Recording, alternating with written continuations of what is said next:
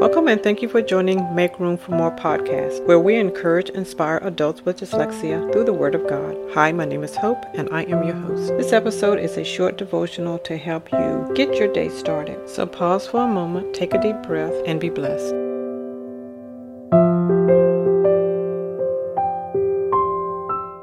There has no temptation taken you but such as is common to man.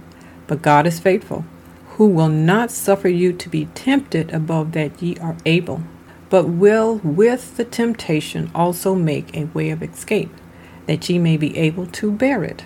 1 Corinthians 10:13.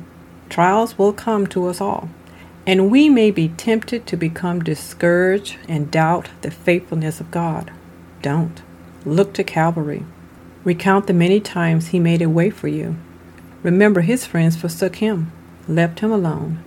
Recount the stripes upon his bleeding back, the unkind words hurled at him while he was suffering and dying on the cross. Yet he was not discouraged, nor dismayed, because only one thing mattered: your redemption. He willingly paid the price. In return, he asks that we trust him, love him supremely, and put his service first in our life. Abide in his word and share his word.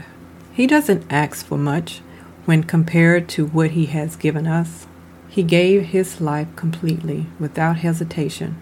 Won't you give him your life today, unreservedly, completely? Thank you for listening to this week's devotional. If you know an adult with dyslexia, please share these podcasts with them.